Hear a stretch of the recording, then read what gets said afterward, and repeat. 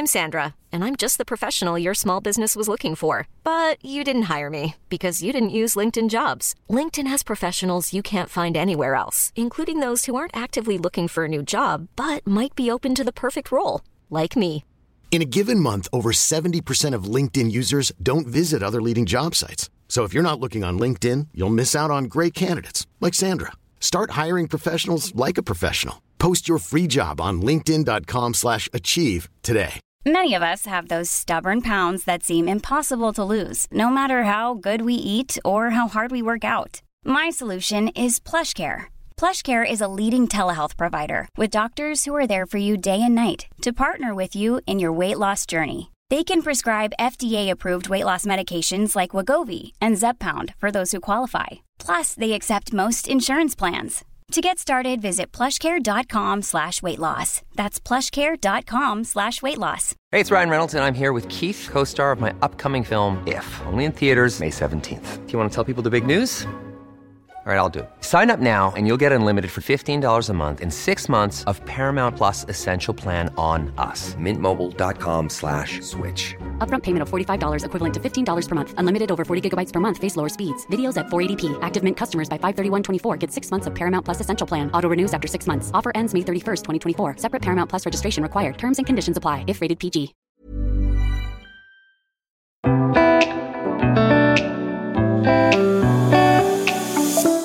Hello everybody, welcome back to Confessions of a 30-something Drama Queen, your weekly podcast where we all try to navigate adult life and figure out what the effing hell is happening.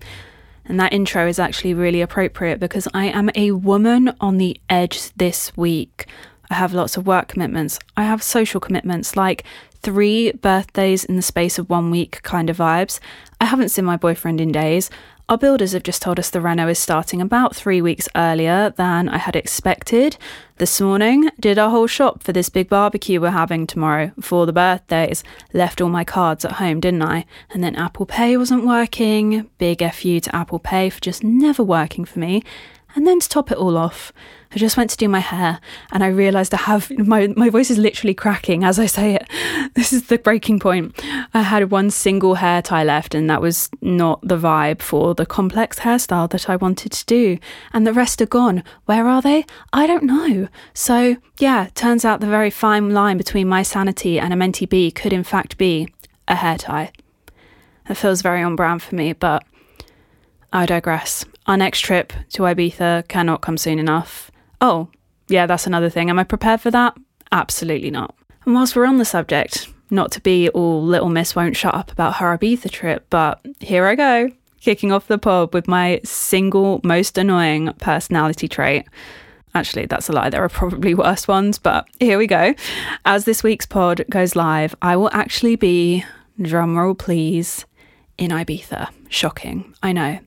On the island, sipping sangria. Actually, no, it won't be because I'm actually not a big fan of it. It just began with an S and I liked how it sounded in the moment. For the second time this month, hopefully. It's literally my favourite place in the world to be, and maybe that makes me really basic, but I really don't care. But right now, in fact, I am actually feeling the need to give it a code name because apparently I say it wrong, and we're going to go off on a little mini story here, but I need to clear some things up. A lot of people on the internet have been saying I say Ibiza wrong in the comments. So in the interest of learning and bettering myself, I thought I'd open up that conversation and ask in one of my vlogs why I was saying it wrong. Could I have Googled it? Absolutely. Did I? Clearly not. So lazy girl vibes, real lazy girl vibes. So there's a lot of people now telling me how to say it, which is great, but I just need to clear up one thing because I've seen it appear a couple of times. So people have commented saying, oh, you know, all Brits say it this way. So if you're a Brit, that's just how it's said. I don't know if that's right. We probably are just saying it weird because of our accents or whatever. I'm not going to die on that hill and pretend that we're right. But a few people have said in response to that I should know how to say it because I'm Spanish or I speak Spanish. And I feel like I genuinely do need to clear this up because Ryan and I go a lot. He goes for work. I just go to bunk off. So naturally, I am going to be saying Ibiza a lot in the podcast. And I don't want to offend anybody, you know? But I need to clear this up. Do I have Spanish heritage? Yes. Do I speak Spanish? Absolutely not. I speak more French than I do Spanish, and that's still really not a lot. That being said, I am going to make an effort to learn whilst I'm on this trip because we really do go so much. And our favourite little place to get avocado toast is very traditional. And I'd like to be respectful to the staff because they don't speak much English at all, really. And it would just be fun and cute. And I did it in France recently when I went. And it felt nice, even though the French hated me because they were like, please just speak in English. But it was good. It was good to learn. So I am going to make the effort to learn and to try and, pick up the accent because I'm also really not good at that. Like, really, really not good at it. But as of recording this, I do not speak any Spanish and I don't have a hang on the correct pronunciation. So if you are Spanish and you're listening to the pod, I'd like to apologise in advance for my butchering of your lovely language, both in my pronunciation of Ibiza and any other words I may come out with in the future. And if you want to blame someone, blame my great-grandpa because I can't take responsibility for my own inabilities, apparently. But we can blame my great-grandpa because he brought my great-granny over and he didn't let her teach her children Spanish. A story which I can't tell without getting sad and then a little bit angry, so we will park that for another day.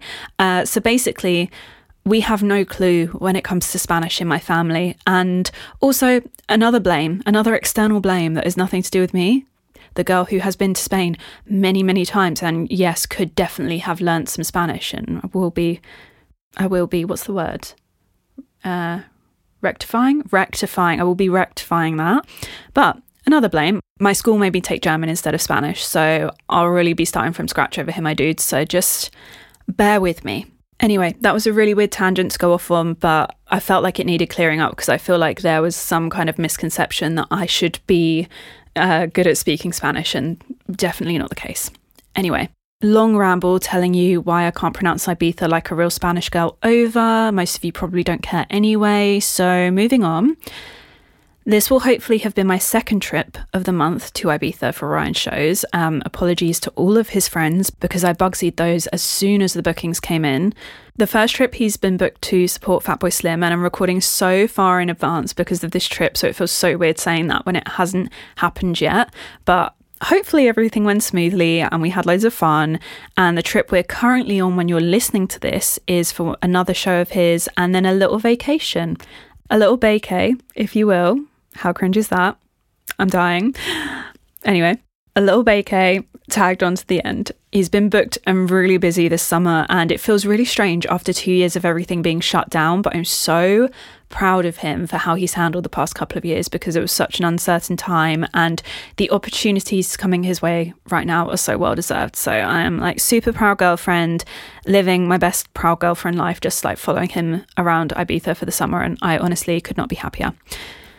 I have to say, another mini tangent here, but something I love, and this is a personal preference, it's not Bible, it's not a life instruction or anything like that, but I am really, really loving being in a relationship with someone who is not necessarily doing the same job, but their job has like similarities and it just feels more equal and like you understand each other's bad days and the pressures and yeah.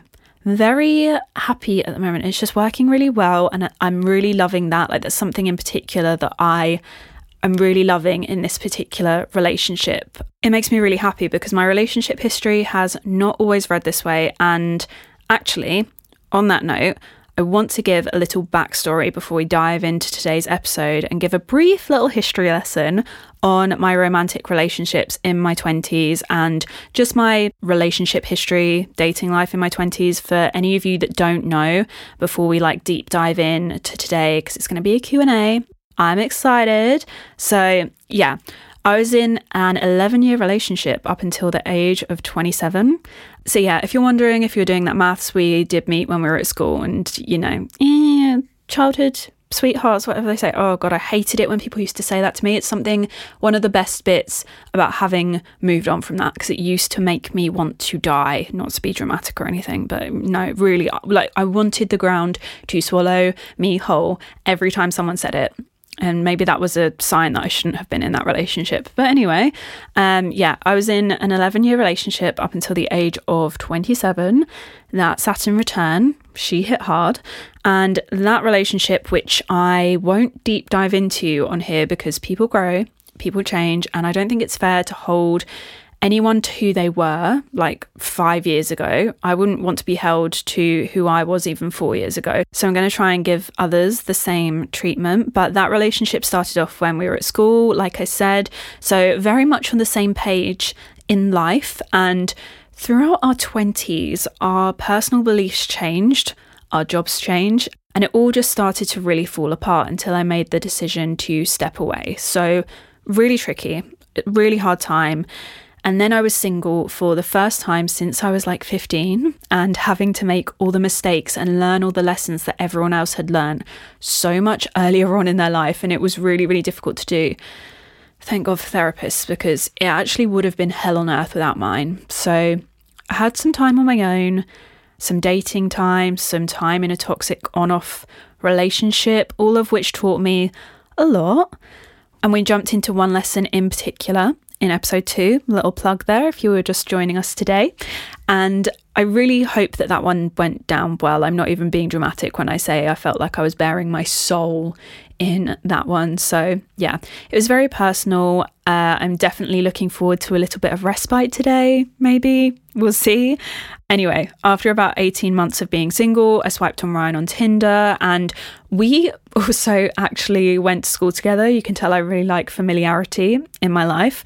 So we kind of reconnected, and it was a really big case of right time, right place, right people for us. We'd had similar experiences in like long-term relationships, a career burst in our early 20s, and a little bit of alone time in our like mid to late 20s. And then we both have these jobs, like I mentioned earlier, which aren't the same, which is great, but they do have similarities. And obviously, like I said, that's such a plus too. So real right place, right people, right time here. So we've been together for 3 years now, and we're just laying out the like quite literal groundwork to allow us to move in together at the moment. We both work from home, and I need quiet. He needs to make noise. So it's not just a case of packing up a few boxes and putting them in someone else's house right now, but we're getting there.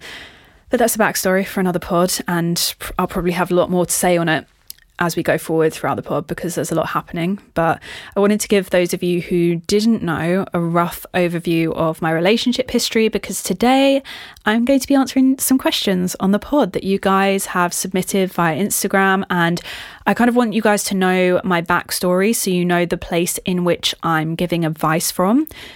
Short of giving you like my childhood hang-ups and all of like the really nitty-gritty in my brain, I want to be as like clear as I can about the place that I am giving advice from. So if you listen to this and you don't feel like I've been in the same ring as you, like if you don't feel like I've been in the ring with you, don't take my advice, because sometimes I listen to advice from other people and I'm like, you have very different like attachment issues, you've had very different like histories, or you go for very different people, and this advice is not advising, it is not translating to me. So if you don't feel like I've been in the ring with you, then don't take my advice. We will all be looking at these questions with our own attachment issues, our own past experiences, and we might not all see things the same, and that's fine.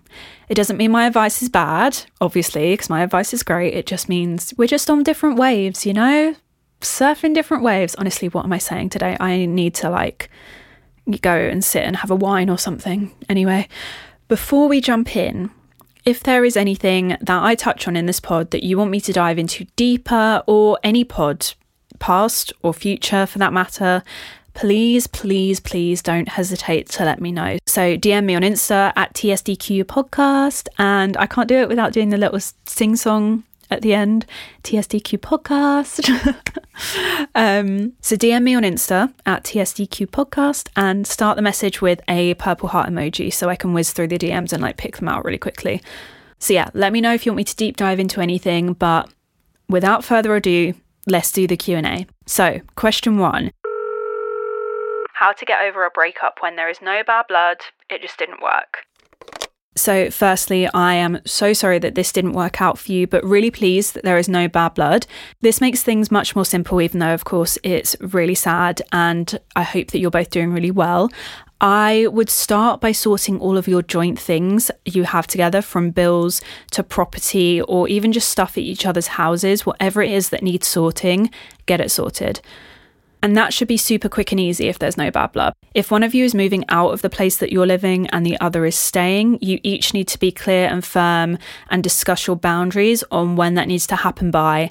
And that will completely depend on your situations and your life. So I can't advise on how long is too long there. But once you've divided everything up, it's super easy to move on to phase 2, which is just cutting the cord.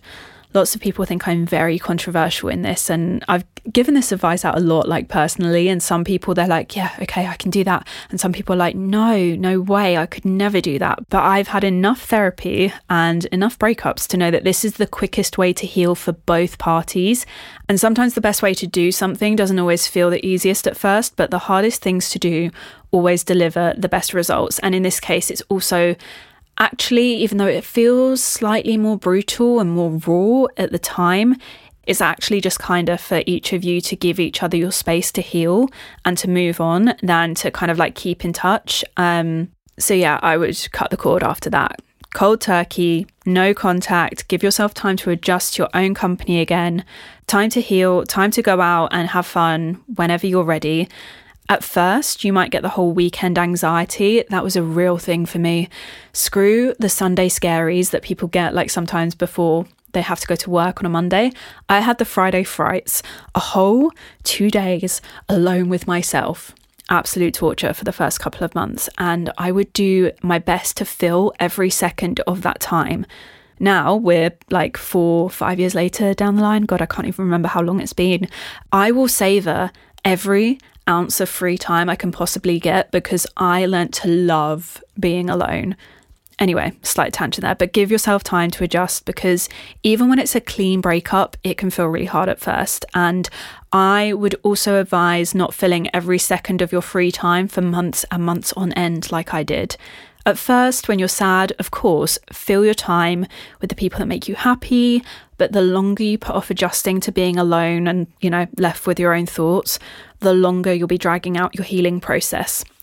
I did that, and it was a really rough 6 months, so don't do what I did. Give yourself time to heal. It will speed the whole process up, and you'll be back to yourself in no time. And by the way, when I say no contact, I really mean it. Do not text them. We have all had that feeling, especially with the Friday frights, but honestly, no contact and going cold turkey is the fastest way to heal. And like I said, it is kinder to both parties. So text your friends, text your family, text your therapist, but don't text them. Okay, next question.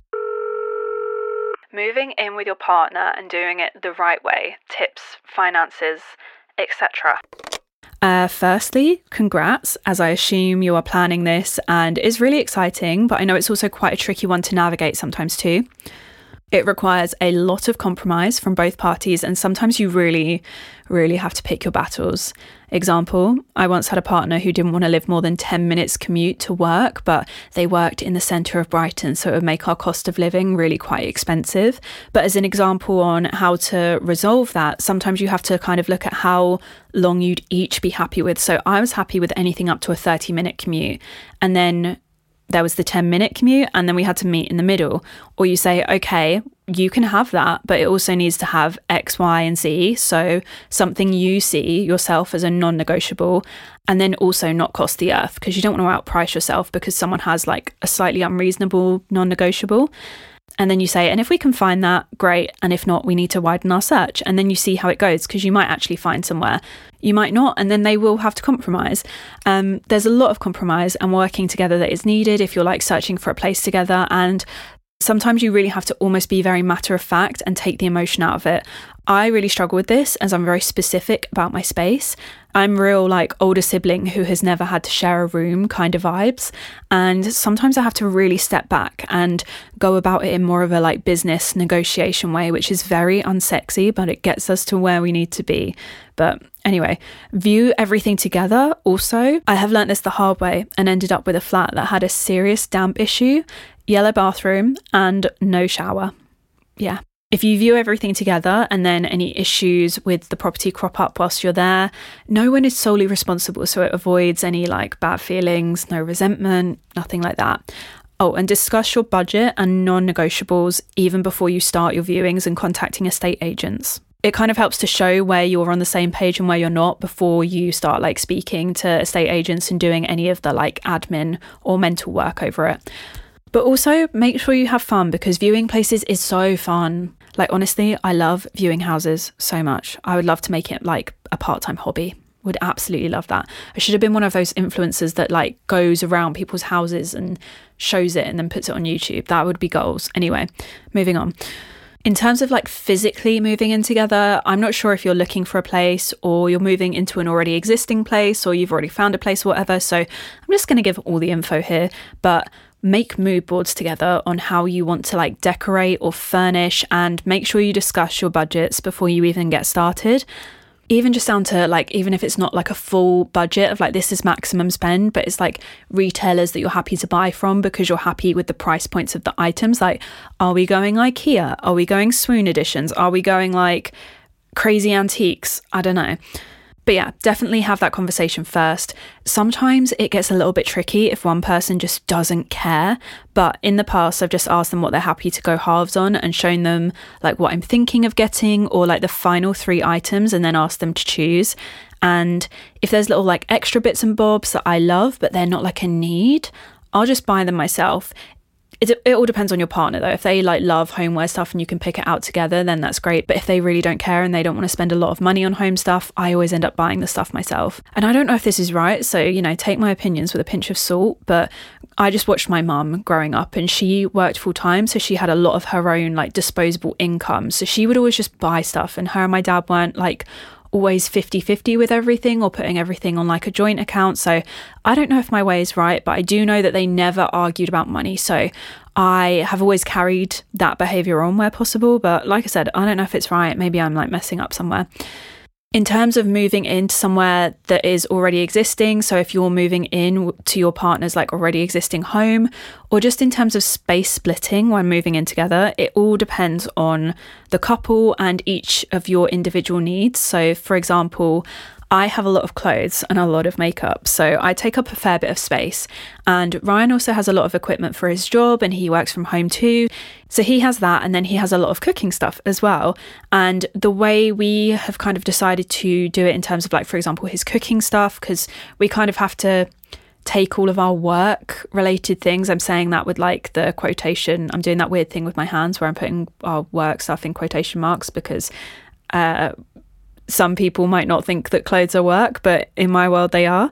But in terms of like the personal things, which cooking items, cooking utensils are a prime example of, we've decided that we're going to like pick whoever has like the better or newer item. So if someone has a better like pot or pan, for example, and then condense accordingly. So we're kind of merging our items equally, hopefully. But we're also working on building new storage systems and adding in new furniture in order to make space for each of our like clothes and all of our stuff too. Over time, we plan to extend, so this will also help, but in order to make sure that Ryan feels comfortable and valued in the short term whilst moving into my house, I'm trying to make as much space for him as I possibly can. So, and my point in saying this is I'm saying don't let someone just give you a drawer. You need to make space for each other, and even down to not just giving the exact amount of space needed. You need to give the other person space to grow, because it kind of says, I really value you and I want you to be comfortable being here long term. In terms of actual finances, I don't know if I am a pro at this, but I'll give it a go. I obviously touched on discussing budgets earlier. I am a big believer in 50-50. I do have some exceptions for that, but it's a story for another day, maybe another pod. But like I said, this is just based on what I've seen growing up, and I have had 2 full-time working parents, and I know not everyone is in the same boat in terms of jobs or income splits, so take this with a pinch of salt. Some couples like to be fully separate, some like to be joint only, but I like to be somewhere in the middle. I like a joint account for bills, your food shops, your date nights, your essential furniture or home expenses, and you agree how much you'll both contribute to that joint account a month. And then I like the rest of my money to stay in my account and I can spend or save what I like from that. But yeah, that's just me, and I don't know if there's anything in particular that I am missing, and Obviously, it depends on whether you are renting or you have a mortgage together, and that is a whole different can of worms. So I'm not going to get into that today, and also not an expert in that. So I'm going to leave that one there, but hopefully there was something a little bit helpful in here. But yeah, everyone is so different, and your partner and their beliefs and what they have seen growing up and how they've been taught to manage money might be very different. So it's definitely a bit of a negotiation. I'm a big fan of like giving relationships a little bit of business negotiation. But again, some people might think that's really unsexy, but sometimes it's the most helpful tactic in a relationship. So anyway, moving on. Next question. Hiring for your small business? If you're not looking for professionals on LinkedIn, you're looking in the wrong place. That's like looking for your car keys in a fish tank. LinkedIn helps you hire professionals you can't find anywhere else, even those who aren't actively searching for a new job but might be open to the perfect role. In a given month, over 70% of LinkedIn users don't even visit other leading job sites. So start looking in the right place. With LinkedIn, you can hire professionals like a professional. Post your free job on linkedin.com/achieve today. There's never been a faster or easier way to start your weight loss journey than with PlushCare. PlushCare accepts most insurance plans and gives you online access to board-certified physicians who can prescribe FDA-approved weight loss medications like Wegovy and Zepbound for those who qualify. Take charge of your health and speak with a board-certified physician about a weight loss plan that's right for you. Get started today at plushcare.com/weight-loss. That's plushcare.com/weight-loss. plushcare.com/weight-loss. Do I text the guy myself after we spent the night together, or do I let him come to me? Now, I'm a big believer that if someone wants to be with you, they will, and there's very little you can do to scare them off. That might sound crazy, but I will die on this very small hill here. If someone likes you and has already decided in their mind that they are interested in pursuing a relationship with you, texting them early, kissing them on the first date, or even sleeping with them on the first date or not, will make zero difference. If it does, they weren't interested in the first place. So if being with them in a relationship is your intent, it's a great way to test the waters. I'm assuming it's your intent because if you're not interested in a relationship with this person and you're just chilling, or it's a friends with benefits situation, then you going to them and messaging them, still no biggie. But yeah, to cut a ramble short, if you want to message them, message them. I am not a big believer in games. I have been there, done that. It has never worked out. In my opinion, games are silly. And I feel like a broken record after last episode, but games are silly because you can't play people into having feelings for you because you're not really being you. So be genuine in your actions, and it will very quickly show you who is genuine and who isn't. I just want to touch on this next question quick. I don't have a lot to say. I don't know if I'm going to be able to discuss a lot here because I have a very firm standpoint on this, but it is just boyfriends liking other girls' photos. And guys, I would love more context. If you ever feel like you want to give more context, feel free, because I would love to know who these girls are. So, if you ever drop a question in the question box and feel like you need to give more context, slide into my DMs, give me more info. I would love that. But yeah, it would all depend on who these girls are. So I'm assuming they're not other girls in your friendship circles, because to me, that's not weird. Like if Ryan likes one of my best friend's photos, I'm not going to think that's weird. If he leaves inappropriate comments, that's not as per his personality, so then that would definitely be weird. But liking a photo when it's like friendship circles and they know each other well, not weird.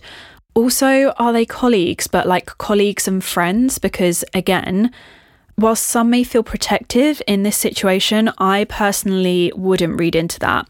Like my partner works with other female producers and vocalists, and I don't think that it's weird at all if he were to like their photos. However, I have had friends whose partners are constantly liking photos from like Instagram models or girls that just post a lot of photos in their underwear. And that for me, that is my line. That is the no. I don't like that. But it definitely depends on how secure your partner makes you feel in your relationship. If they're not making you feel secure and then they're liking like even a few of your friends' photos, then yeah, it would make me feel weird. But in my current relationship, Ryan makes me feel very secure. So when it's like my friends, people he knows through work, I don't feel weird. But if we are talking Instagram models and just girls that post loads of photos in their underwear, I draw the line there. That is my line, and I would die on that hill. I will be single forever and die on that hill, because that is the line. But like I said, completely depends on your partner and how secure they make you feel. So yeah, that's my take on that. The next question isn't so much of a question, but more of a feeling, but I felt like it was a really important one to share. It says, 31-year-old and single and afraid I'll be alone forever. And one of the reasons I wanted to pick this out is I used to say this all the time when I broke up with my ex at 27. And I think I even said it 3 minutes before Ryan and I matched on Tinder.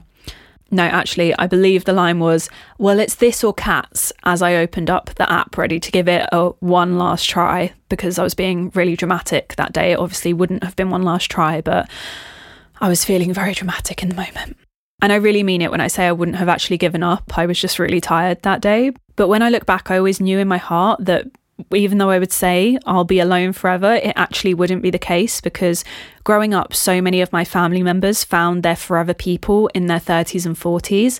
They lived first, they enjoyed their time, they made mistakes. You can tell they're very obviously Gen X, and I really don't think they worried as much as our generation do. They really lived, or maybe they did worry, but this is just my observation. All of the Gen X in my family really seem to like live life, and they found their people in their 30s and 40s. And so I would just never really worried. I always knew that I would find someone. It might just be later in my life, and that would just be my timeline. Because of them, I always trusted that I would find my person, and I think that hope definitely kept me open and stopped me from spiraling, which is really important, because if you're busy spiraling, you miss out not just on romantic moments, but non-romantic, fantastic moments in life. It's one of the things that annoys me so much about my general anxiety that I have. I'm like, I'm missing out on so many amazing moments in life because I'm too busy in my own head spiraling. Anyway, that's enough of what's going on in my head for one day. But another thing I always trusted was that I didn't need another half to be whole. Yeah, I'm back with the cringe cliches. We love it. We love to see it. But I knew I would love my life regardless of whether I found someone or not. There actually isn't anything wrong with being single and staying single. It's just society likes to make us feel like it's bad, but it's really not. One thing dating actually taught me is that I would rather be single for my entire life than spend it in relationships that weren't right for me. I'd been in a very long, very unhappy relationship, and I knew coming out of that there was absolutely no way in hell I was settling again. And also, there are so many perks to being single. So whilst you're playing the field and staying open, staying optimistic, I want you to literally bask in all of the wonderful aspects of being single. Like, for example, peaceful alone time. Yes, I'm an introvert, but very aware this is some people's idea of actual fresh hell. Smaller food bills, an abundance of free time, literally not even thinking about body hair. Always watching what you want to watch on TV. Watching the Beyoncé Coachella documentary and performing it to your dog on a Friday evening. God, I miss my living room performances. I used to do it in my old flat and I never do that anymore. Picking where you live with zero compromise. In fact, never discussing a home decor related decision before going just full steam ahead with it. I could go on. There are so many perks. Being in a relationship, a happy, secure, healthy relationship, is so lovely, but so is being single. It was honestly one of the best times of my life, especially being a little bit older, so I could live separately to my family and friends and just have so much freedom to be carefree and so selfish. So don't settle, don't stress, enjoy your life, and most importantly, please, I want you to do this tonight, enjoy sleeping diagonally across the bed. Oh, nothing better. Absolutely nothing better. I literally feel comfy just thinking about it. Oh God. Anyway, next question is, are you scared of aging, and does this make me shallow? My answer to this, first off, is absolutely not. No, it does not make you shallow. We've grown up in the age of our media telling us that wrinkles are something that women should be trying to get rid of. And yes, you can be aware of this and still have a forehead full of Botox, and I'll get to that in a hot second. They also tell us anyone over 25 goes into the oldies category on a talent show, and that grey hairs are not the vibe.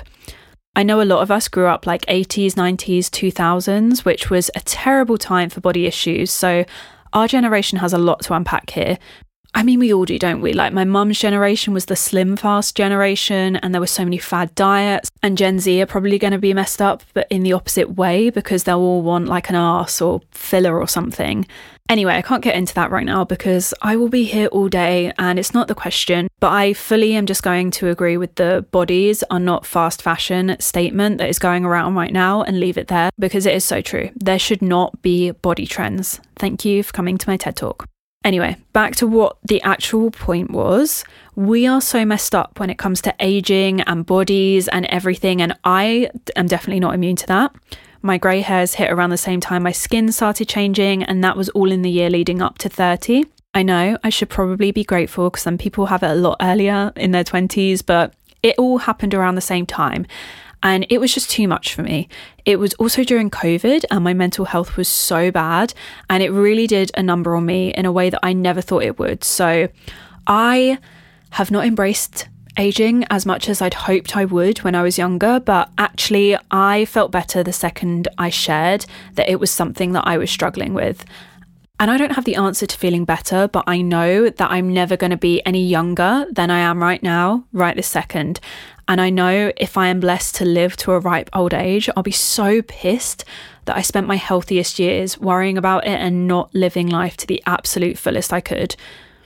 Also, take what I'm about to say next with a pinch of salt if you want to, because we all know I like to look good, but we are so much more than our appearance. Like, really, make a list of all the best bits about you, the bits that make you, you. And I cannot imagine for a second anything about the way you look is going to top that list. So make your list. I'll go first. Let's do this. Group project. I'm smart. Like, my memory is so good, it's scary. I'm kind on occasion. Just, you know, on a full moon. I'm funny. I'm a wonderful daughter, sister, partner, friend. I love people really hard, and I love having fun and cooking a banging green pesto cheesy veggie pasta bake. Those are the best bits about me. Not all of them, but just some. And they're what make me me, and they far outweigh my appearance. I also make a cracking podcast. God, I forgot about that. Yeah. Just toot my own horn. Those are some of the best bits about me. It's not even all of them. They're what make me me, and they far outweigh my appearance. So yeah, that is what I come to in my head when I am spiraling about aging. If someone makes me feel bad about aging, that is what I come back to. When I'm on my deathbed, I'm not going to care about my wrinkles. I am going to be looking back at my life being like, but was it fun? Did I do the things I wanted to do? I'm not going to care about how I look. And my appearance also is not the best bits about me. So yeah, that is where I go to when I'm spiraling about my appearance and getting older. And also, just if you are really conflicted about aging, but then also any anti-aging treatments, just know that it's okay to believe two things at once. Like, I am allowed to say all of this stuff and have a forehead full of Botox. And I just really wanted to touch on that before I move on.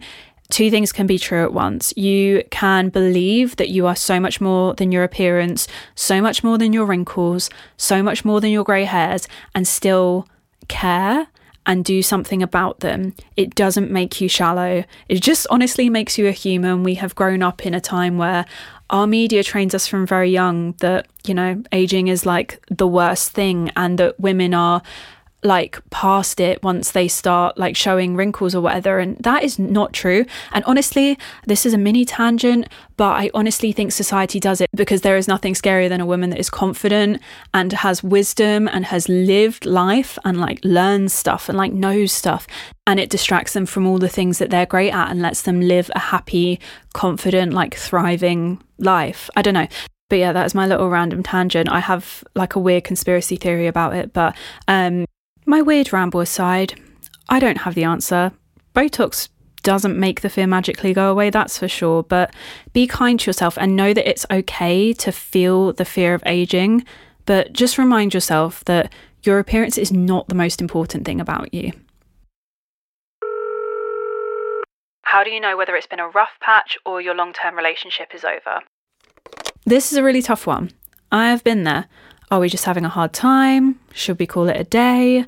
But first, I think we need to define a rough patch. So I actually did some Googles, like really went out of my way, real like GCSE coursework project vibes here, because I'm quite emotionally tied to this question and I really wanted to make sure I did it justice. So did my Googles, and some of them I agreed with, some I didn't, but there are 3 key factors in it being just a little rough patch and you will be all good and you'll come out the other side.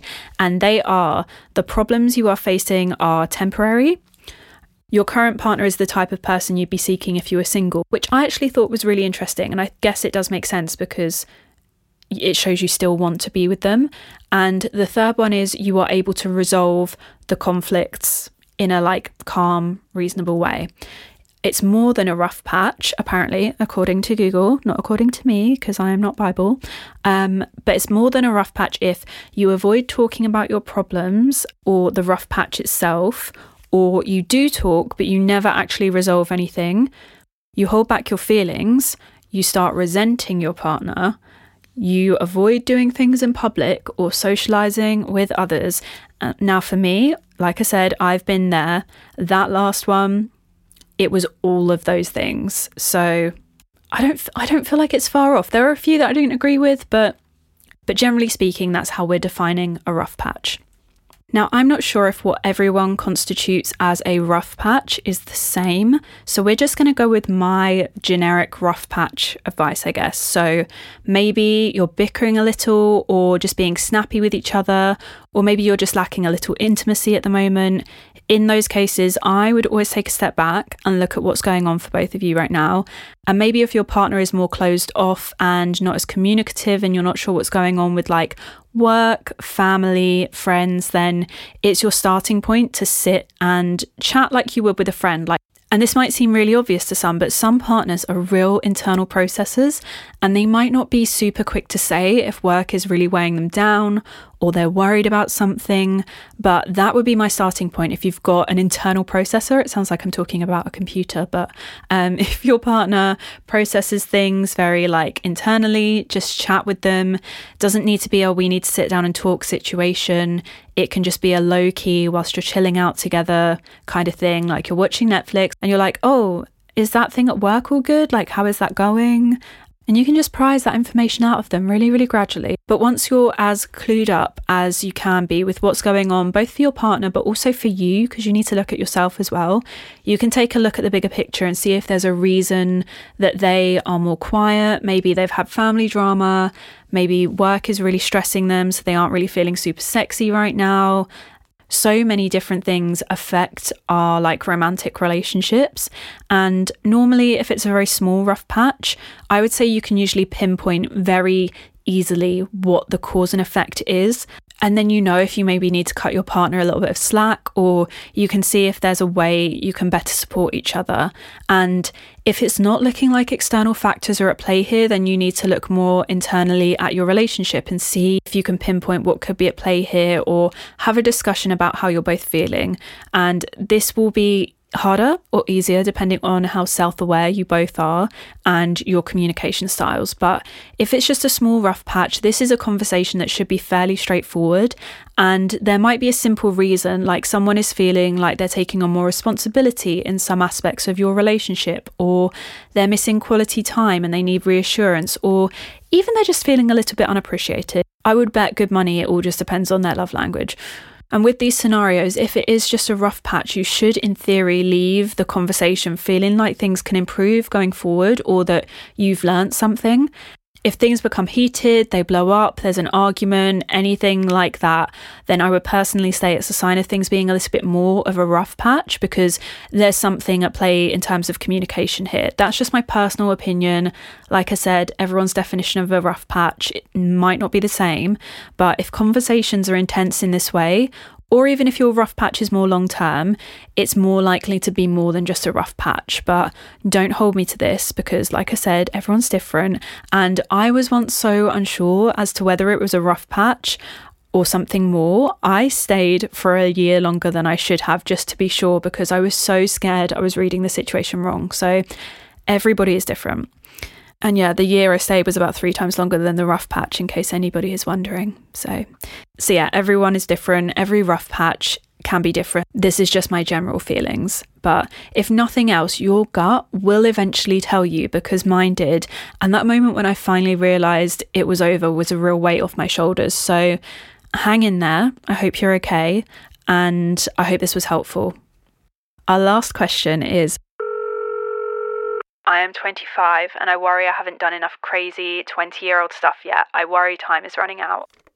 Dude, I literally did 0 wild things until I turned 27 or 28. And I'm still experiencing new fun things now.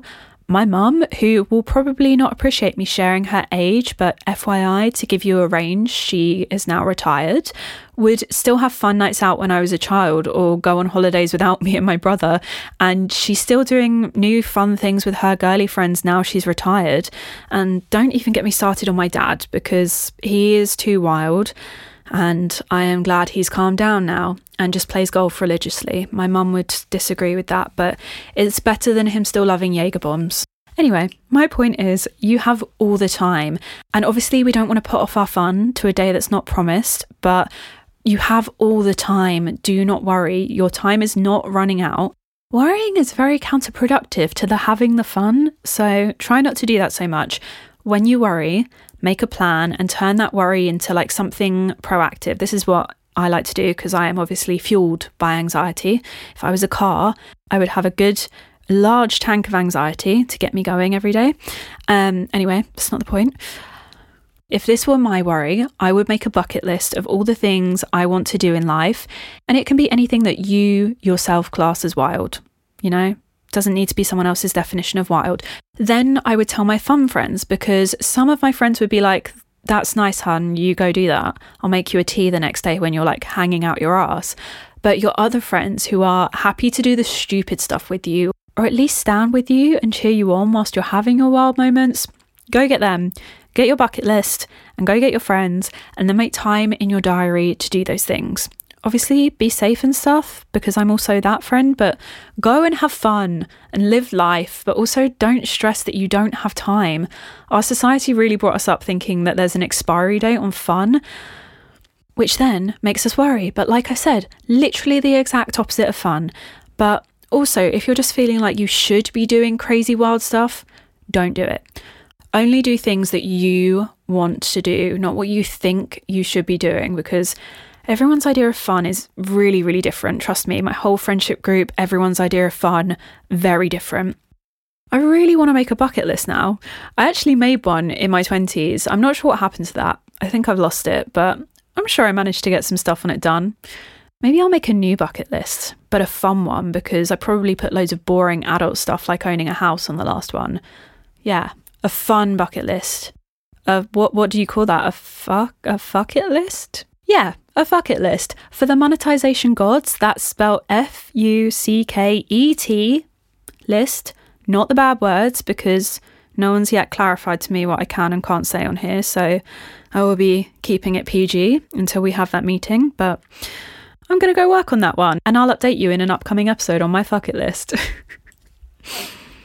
We can do it together like a weird little group project, but until then, I am off to go faceplant a giant plant-based bacon cheeseburger and some rosemary fries down at Honest Burger, and I will see you guys again on Monday at 7 a.m. And also don't forget to follow or subscribe, whatever the word is. I'm still not sure on my wording. I keep saying I need to go film the podcast. Yeah, you can take the girl off YouTube, but yeah, anyway. Don't forget to subscribe to 30-something Drama Queen on Apple, Spotify, or wherever you get your podcasts, and tag me at TSDQ Podcast if you share it on Instagram. Oh, and leave me a review if you're liking it. Other people say it, so I'm guessing it helps. Love you, bye.